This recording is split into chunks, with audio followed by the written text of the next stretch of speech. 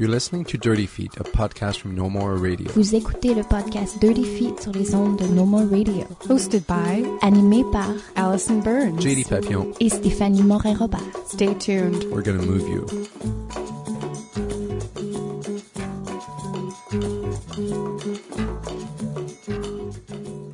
The summer of 2015 marks the 25th anniversary of the Saint-Ambroise Montreal Fringe Festival. The Fringe is a concept that means that there's no curation in a lot of the programming. The artists are chosen by lottery or first come, first serve.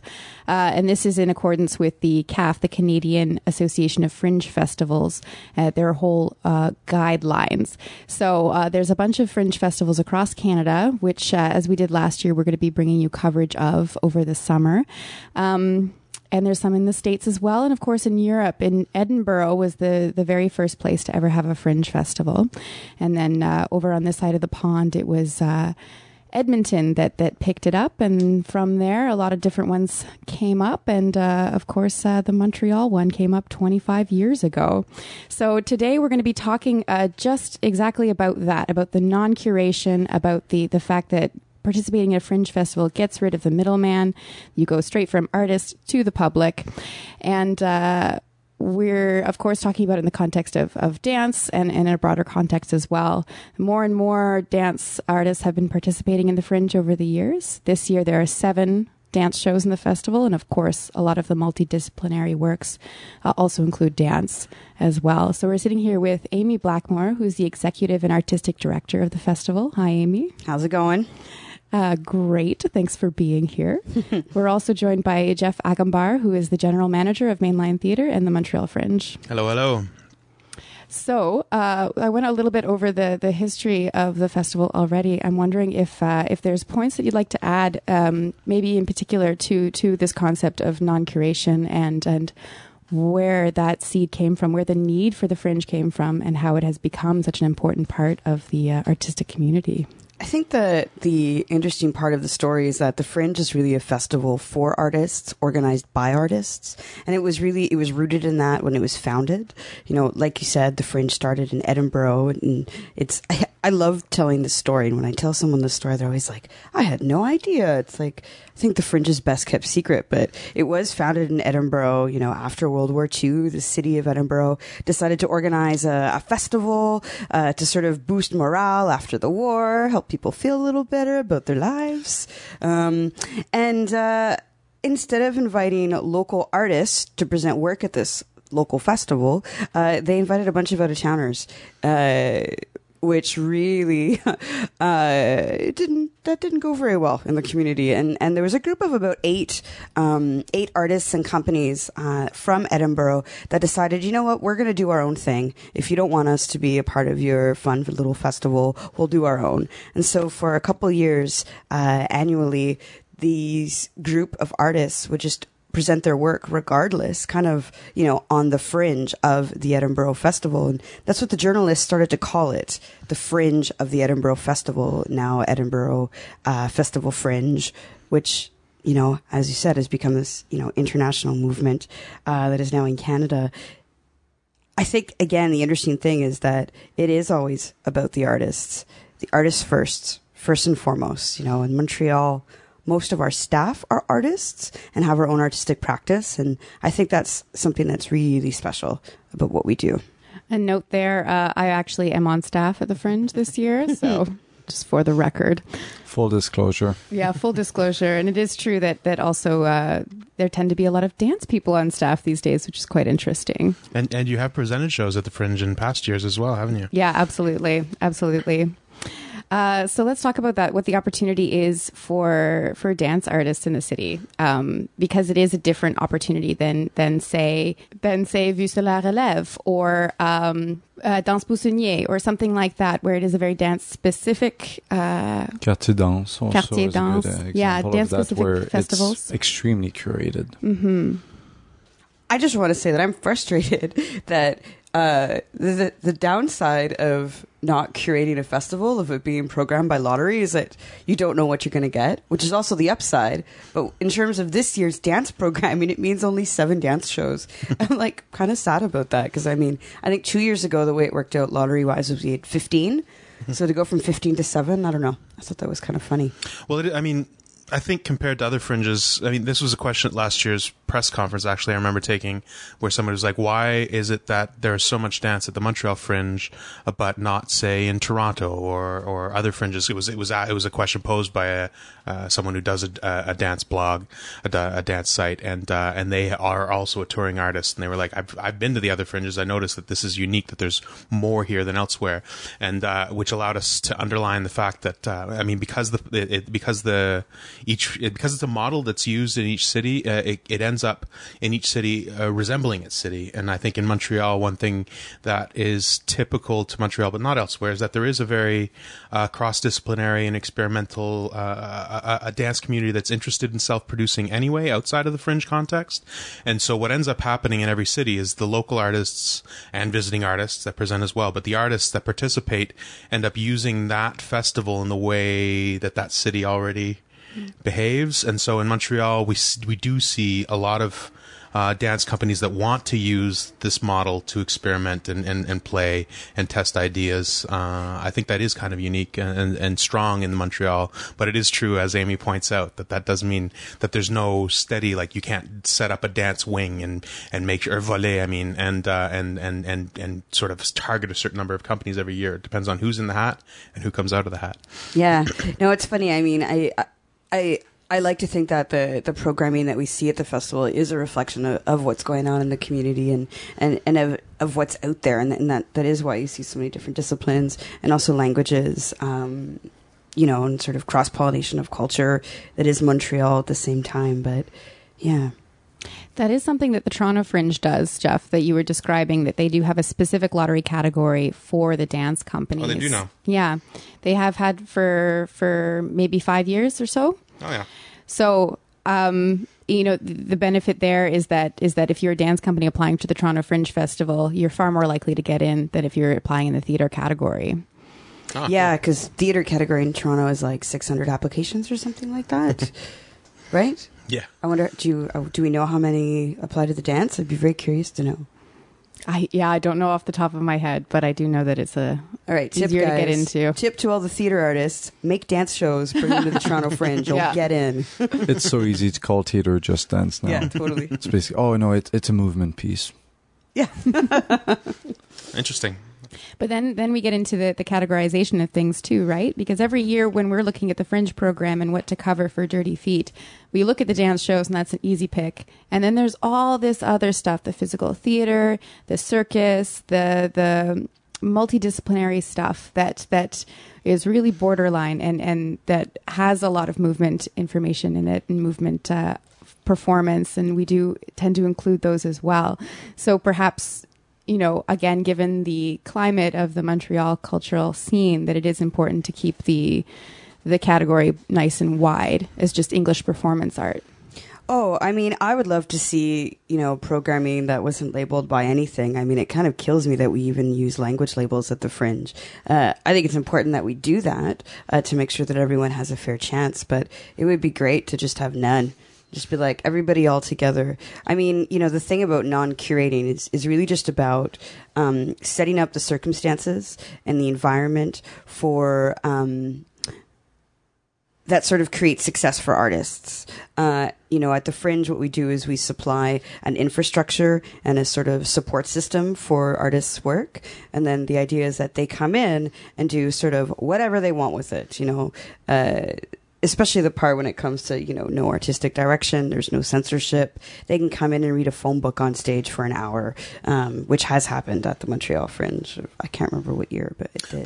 There is a legend of a story where somebody sat in a rotating desk chair and over the course of an hour did a single 360-degree rotation. And so you would sit and you never saw them move once, but at 15 minutes in, they were a quarter of the turn. They had moved. Anyway, was it under the category that's of Butoh, probably even worse than listening to someone read a phone book. But then those are rare.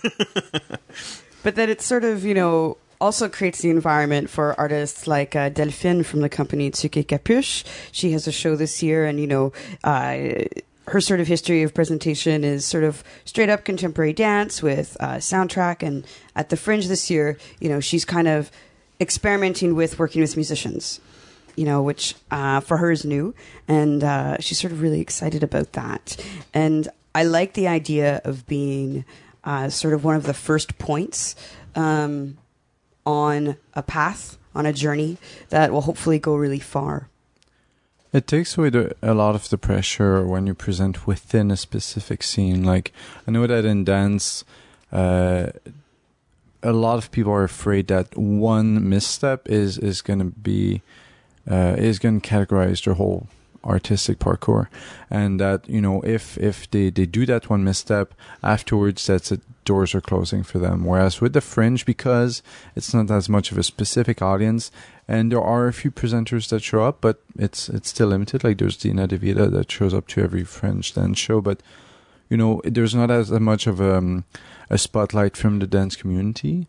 So because of that, it lets people explore a lot more. It opens up without that fear of judgment that is going to be apparent if they're presenting within a dance community context. I was going to say, I think it's also understood that this is a place to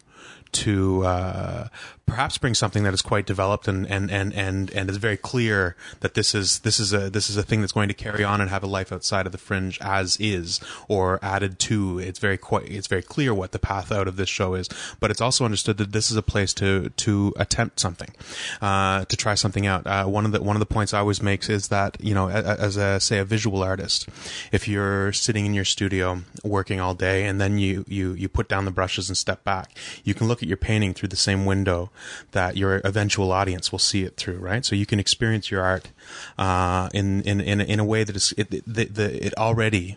There's a place to explore and observe. There's a whole process for that doesn't have to involve the public, the eventual audience yet, right? Same thing for writing. You can write in your journal alone in a room. You can do that for years, and then appear on to the world with a finished work that you've been able to experience and observe and sort of see its eventual manifestation.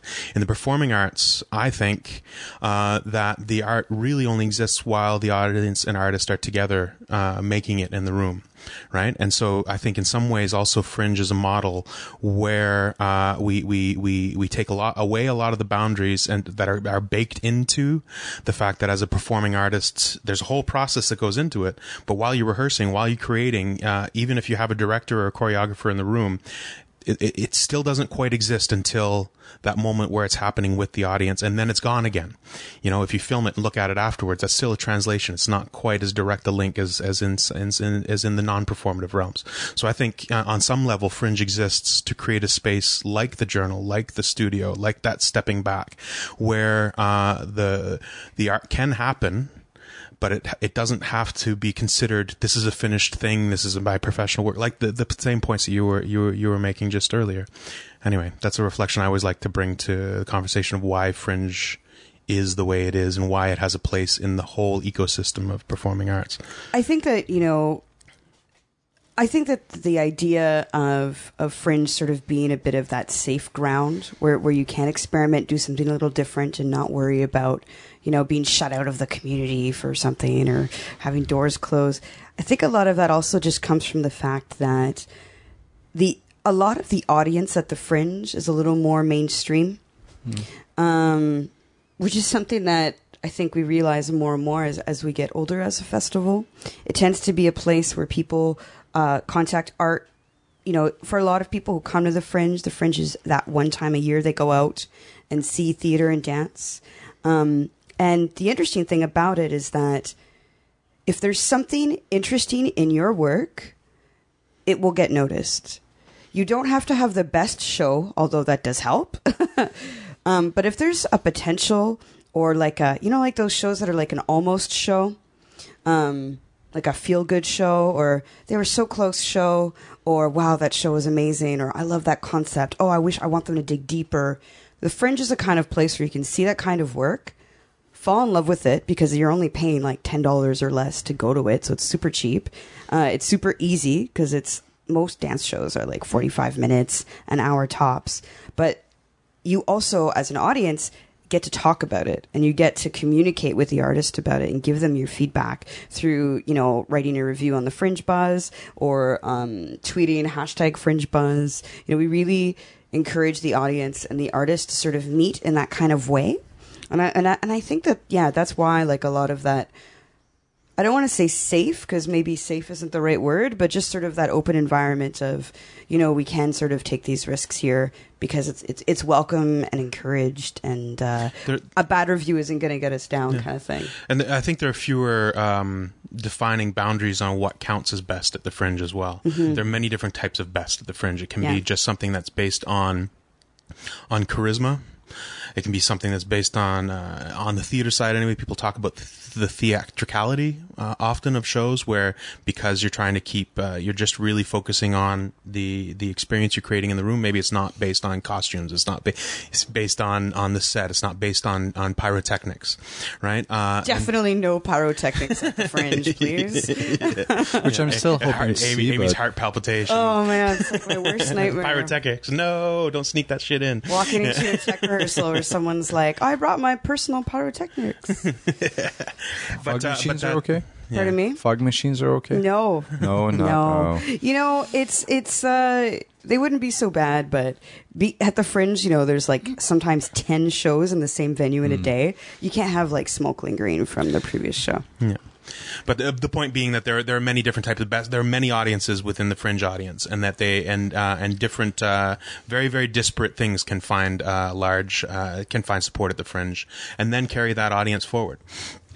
That actually opens up a question for me, because one of the elements that is very important about this concept of non-curatorial festival, and just the way that the Fringe is run, I've mostly seen the one in Montreal, so I cannot speak for the other ones, but there's this very communal-based aspect to the Fringe, with the Fringe Park, with the beer tent and everything, of people gathering together, people talking together, exchanging about their shows.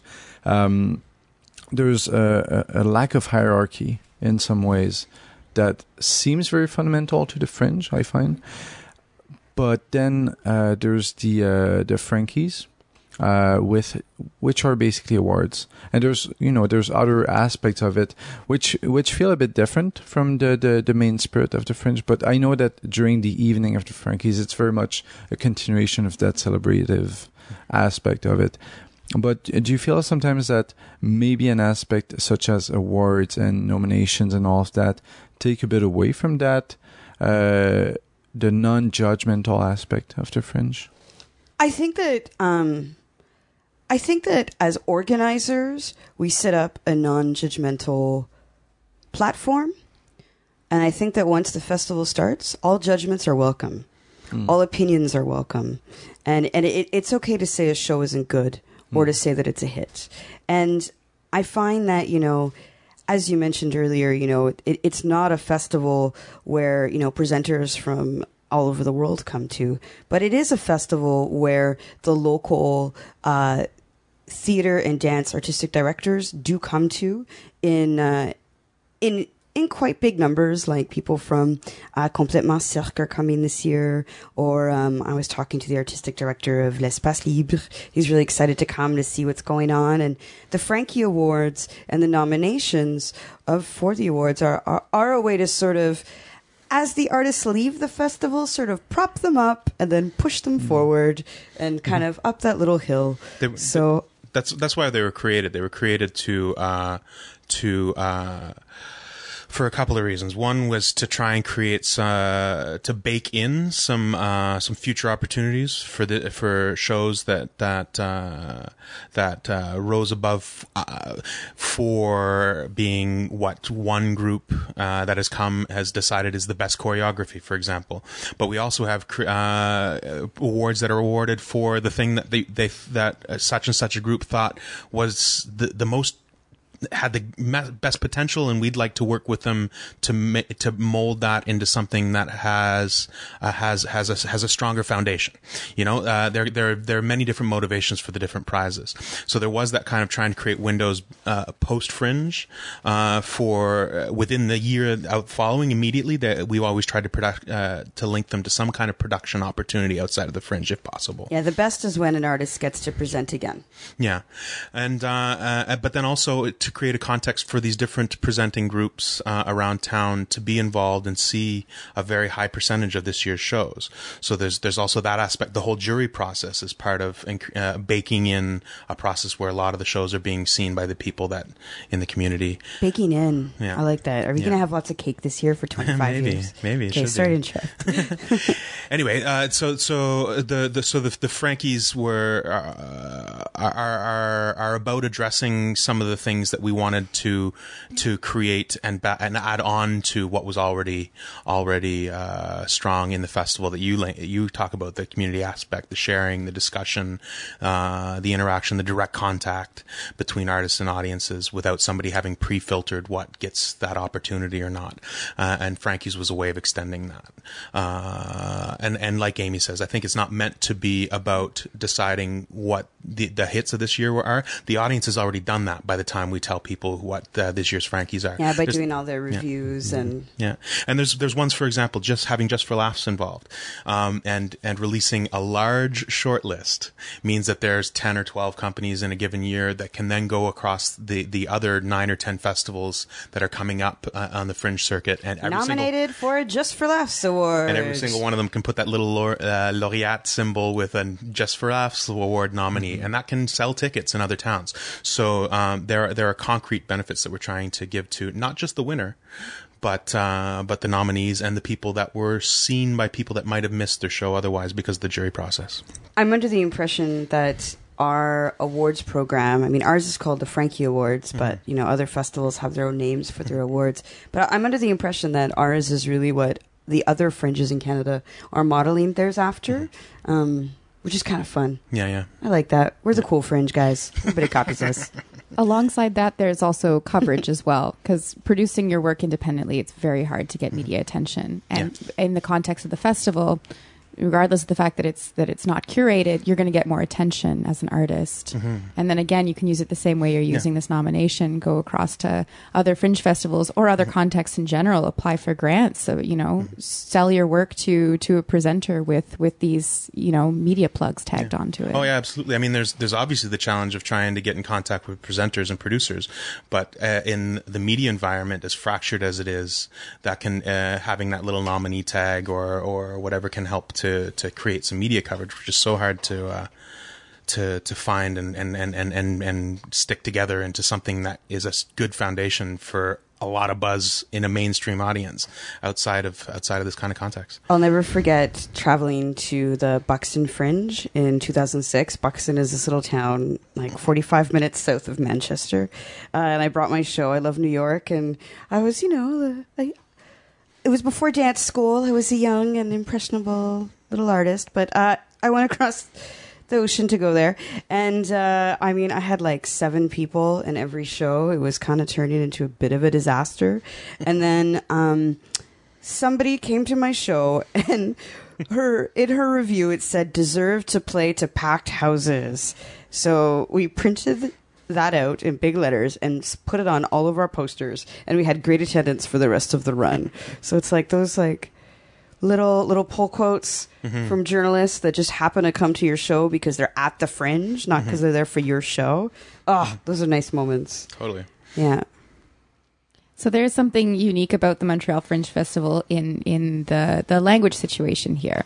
When you pull from the local categories, you pull equal amounts of English and French companies. And then when we're talking about dance, sometimes, yes, the company is rooted in one language or another, and then they create a bilingual show or a non-lingual show. And that creates a slightly different atmosphere than in other cities where it's kind of understood that, across Canada, it's English. English is the primary language for these productions.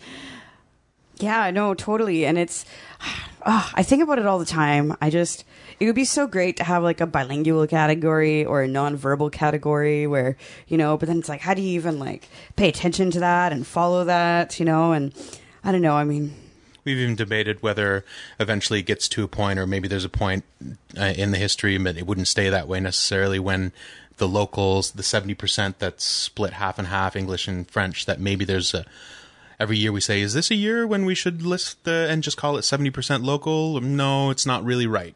It we still want to make sure yet. that there's a distribution, and that you don't end up with a year where it's like, because the lottery gods have gone against us, we end up with 90% English, or vice versa.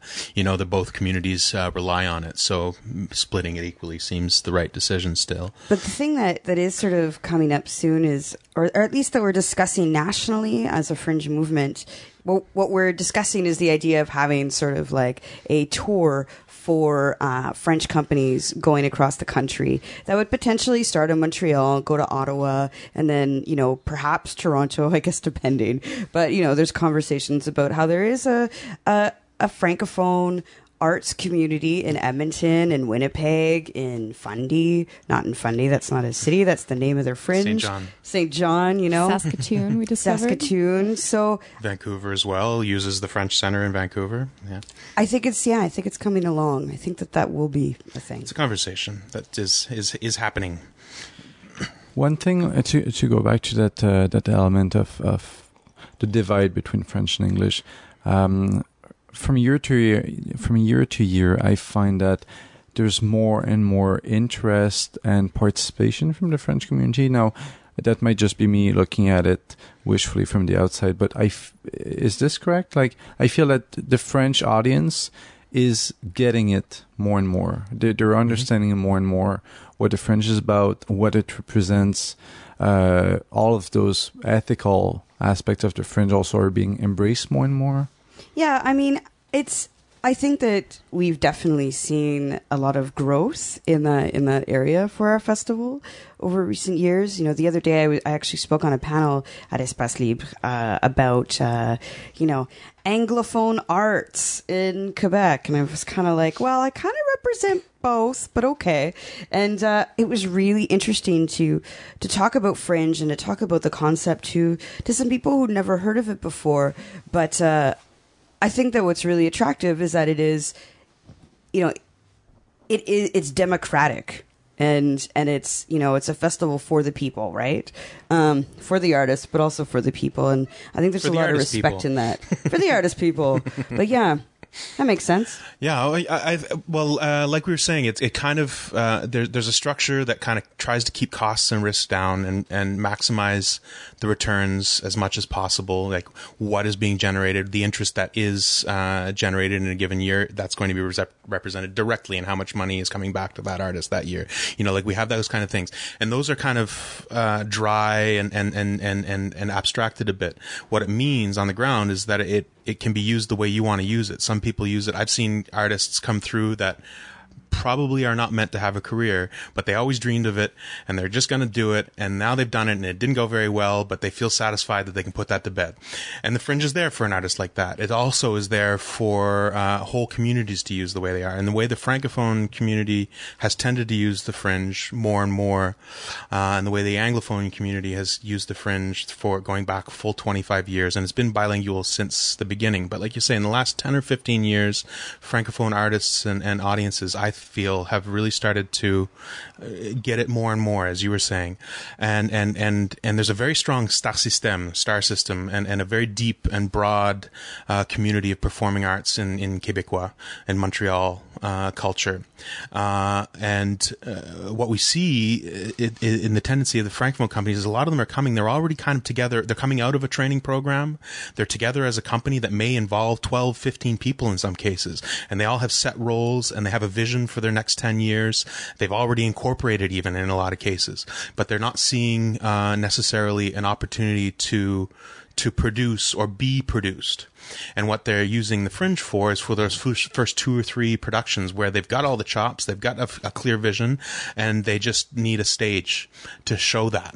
And that's a very strong tendency in the Francophone Quebec theater companies and also common to dance companies regardless of language, I think, is that they're already coming kind of with a professional practice in mind, but they're at a stage where the opportunities to practice that in front of audience and see media and see producers are limited. I think there's a desire, from that community to use the festival as a laboratoire genre, and that's the word that we hear over and over again, sort of from them, is we want to come use it as a laboratoire, see what kind of opportunities can open up for us, and we want to meet other artists. We want to meet English artists. We want to meet artists that are touring. I think that the 3 of us as people who went to Concordia and dance, it took, I think, a while for me to meet my, JD, I met you at Concordia, but my Francophone counterparts from UQAM, it took years before I met them. Mm-hmm. And,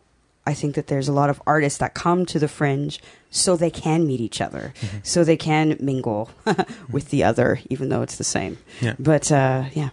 There's also, there are companies that come with something that is very much the shape and content and style and type that is sort of ripe to be kind of grabbed by the star system and shot up to the upper levels very quickly, and made kind of a vedette right now in the next couple of years. There's also companies that I can think of that from the Francophone side, since we're talking about that at this moment, that have something that they don't think fits the kind of the models that are being sought during this sort of 3 or 5 year period of trends by Le Star System, and they also they want a place to be seen and practice and do something that isn't aimed at being on a main stage in the next 3 years, but something completely different. I can think of companies like Belzebrut that were focused at they called themselves more of a rock band, and they did very well at the Fringe and got seen and may not have been produced otherwise, and now they produce their own festivals and stuff.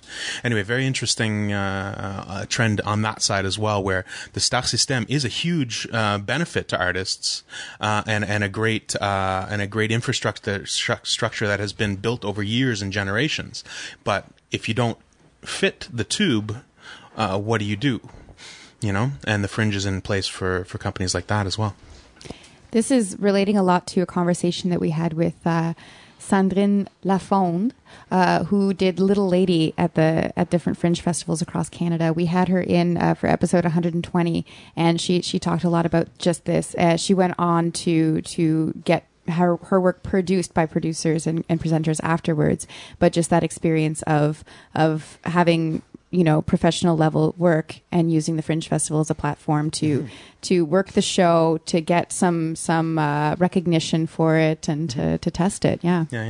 Yeah, to test it out in front of open audiences, which is also kind of fun. Yeah, and to prove there is an audience. We can't produce that. There's no audience for that. Oh, yes, there is. There's an audience all across Canada for that. Okay, well, we'll produce that now. Anyway. One aspect also of that non-curatorial thing that is very much the essence of the Fringe is that also there's no artistic direction. We haven't talked about that so much, but I feel that it's very essential because it allows a much freer artistic approach, but it can also lead to stuff that could be very outrageous to some people. And I feel that in especially with social media and everything, the media has become a lot more, not so much PC, but risk averting, I would say maybe. Do you feel that with the Fringe, this is something that is non-negotiable, that no artistic direction, you can do pretty much whatever you want on stage? Or do you feel that this is something that with the way that society has been going recently, we could lose a bit of that, like there could be a bit more of a reins being imposed on artists? For us, no illegal activity is allowed on stage. And that, I don't see that changing. It's interesting, I almost feel like when the Fringe happens, it's almost like the community, including the media, sort of like go like, oh yeah, we can't talk about these things, or oh yeah, we can't say fuck on stage. Oh yeah, I can totally be naked. Or other way more outrageous things than the very. It's kind of funny. Those things sound not outrageous at all to me, but in papers, I think people can fit in the swear words and can add in that kind of like outrageous fluff, let's say, almost. So no, I don't really see that as a threat to it. Yeah.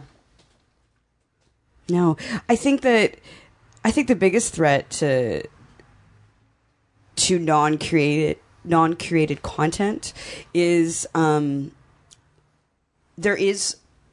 It's hard to talk about sometimes. I call myself an artistic director, but it's even though we have no artistic direction.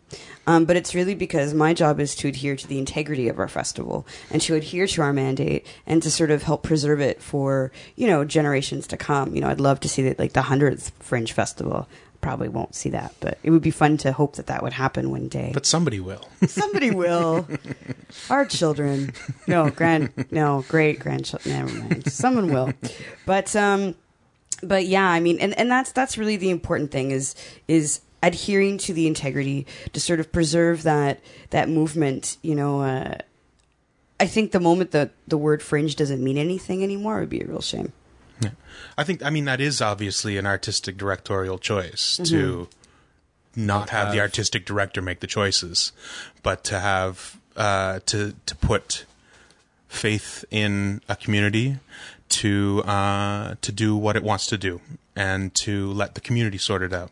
Well, and also sorry to interrupt, Jeff, but also, I mean, it's I love our institutions in town that put on work. I think they're very important. But at the same time, if we have the same artistic directors in place for like 20 years at the same venue, you're not going to really see an evolution of work. Or you probably will if they're a good artistic director, but that's not the case in everybody's circumstance. And, I think that it is important to allow the audience to become the artistic director, to become the curator, which is what happens at Fringe, because word of mouth is what's really key, and Fringe buzz is queen. It's the queen bee, like I like to say. But, I think it's almost like Fringe can be a lesson to artistic directors. It's like, what works at the Fringe? What's packing houses there? Will that help influence my choices and my decisions? Can I bring people what they want instead of what I want? Yeah, and there are examples of festivals that have been started up to sort of choose segments of that and represent it in a more formalized setting elsewhere in the calendar as well. I think one point I was going to make earlier in relation to where we just embarked on this question, one risk to that sort of lack of artistic direction is I think that there is a tendency for people who aren't already on the train, right? The Fringe train is they open up the program and they open up the program and they see so many things and there's sort of there's an anxiety I think that happens in people's hearts where they look at that and they go, well, if nobody has chosen for me and I choose a show, and through the idea of I'm going to choose a show, which is also sort of not Fringe kind of way that people do it who are into it, but I'm going to choose a show and I make a bad choice. Does that mean that that I'm a bad audience member, that I'm a bad tastemaker? I want to hug that person. I think there is sort of an anxiety around that. There's a habituation to having already had somebody make the choices, and then you go and then you blame them for the bad choice. An artistic director has programmed this thing, brought together the best shows from all around the world, and now I'm going to go watch and I hate all but one of them. And I have better taste than the person who makes the taste choices, right? And in this case, there is no tastemaker who's pre-chosen. You are the first person making the choice. And I think there is a certain fear and anxiety around that for people who are new to it, who don't realize that this is a festival where that's That's not what it's about. It is about choose 6 shows, choose one that a reviewer has said is great, choose one that you like the poster, choose one that you like the title, choose one that you bumped into someone in a lineup and they said, I saw this and it was great, and go see all of those things. If you see 6 shows at our festival chosen completely at random, if you see 10 shows at our festival chosen completely at random, get a 10-show pass and go. You're gonna one of them. It's almost guaranteed that one of them, that you possibly even one that you didn't choose on purpose, will just blow your mind as something. I've sat in a room for an hour and I saw something I never imagined was possible, and I was totally in love with it the whole time, and I walked out in a daze. And no one went. No one traveled to Belgium to choose it for me. It came here and I found it at random, and now I can go out and be the person to say in that lineup, go see this show because it was totally amazing, and nobody's talking about it, and you need to get out early and tell everybody and make it a hit in the next 10 days. It's that kind of festival. And the fun thing is that, for me, is also that the money you spent on going to that show goes right into that person's pockets. Mm-hmm. It doesn't go to a diffuseur. It doesn't go to anybody else. It goes straight to that artist, which is kind of cool. And for the privilege of seeing 6 shows at our festival, you can get that for the price of 1 ticket at another. And what's the difference is that the 1 ticket, somebody said you're going to like it, and your chances of liking it are probably pretty equal to any one of the shows you choose at ours, because your taste is yours if you choose to explore it. And and in ours, you still get another 5 chances. And you might end up seeing the next Azure Barton or Exactly. Dave St. Pierre, who both presented work at the Fringe Festival. Fred Gravel. Before they were known, they did 2 or 3 shows. Fred did 2 or 3 shows back at our festival back in the early 2000s. I think it was another 4 or 5 years before things really started to pick up for him as a confirmed artist in confirmed festivals. Cool. Well, I think we've definitely sold people on coming out to the Fringe after that. We're going to wrap it up. We've been speaking about the art of non-curation in the context specifically of the St. Ambroise Montreal Fringe Festival. We've been talking to Jeff Agambar, the general manager, and Amy Blackmore, the executive and artistic director. Thank you very much for being here. Thank you both. Thanks for having us.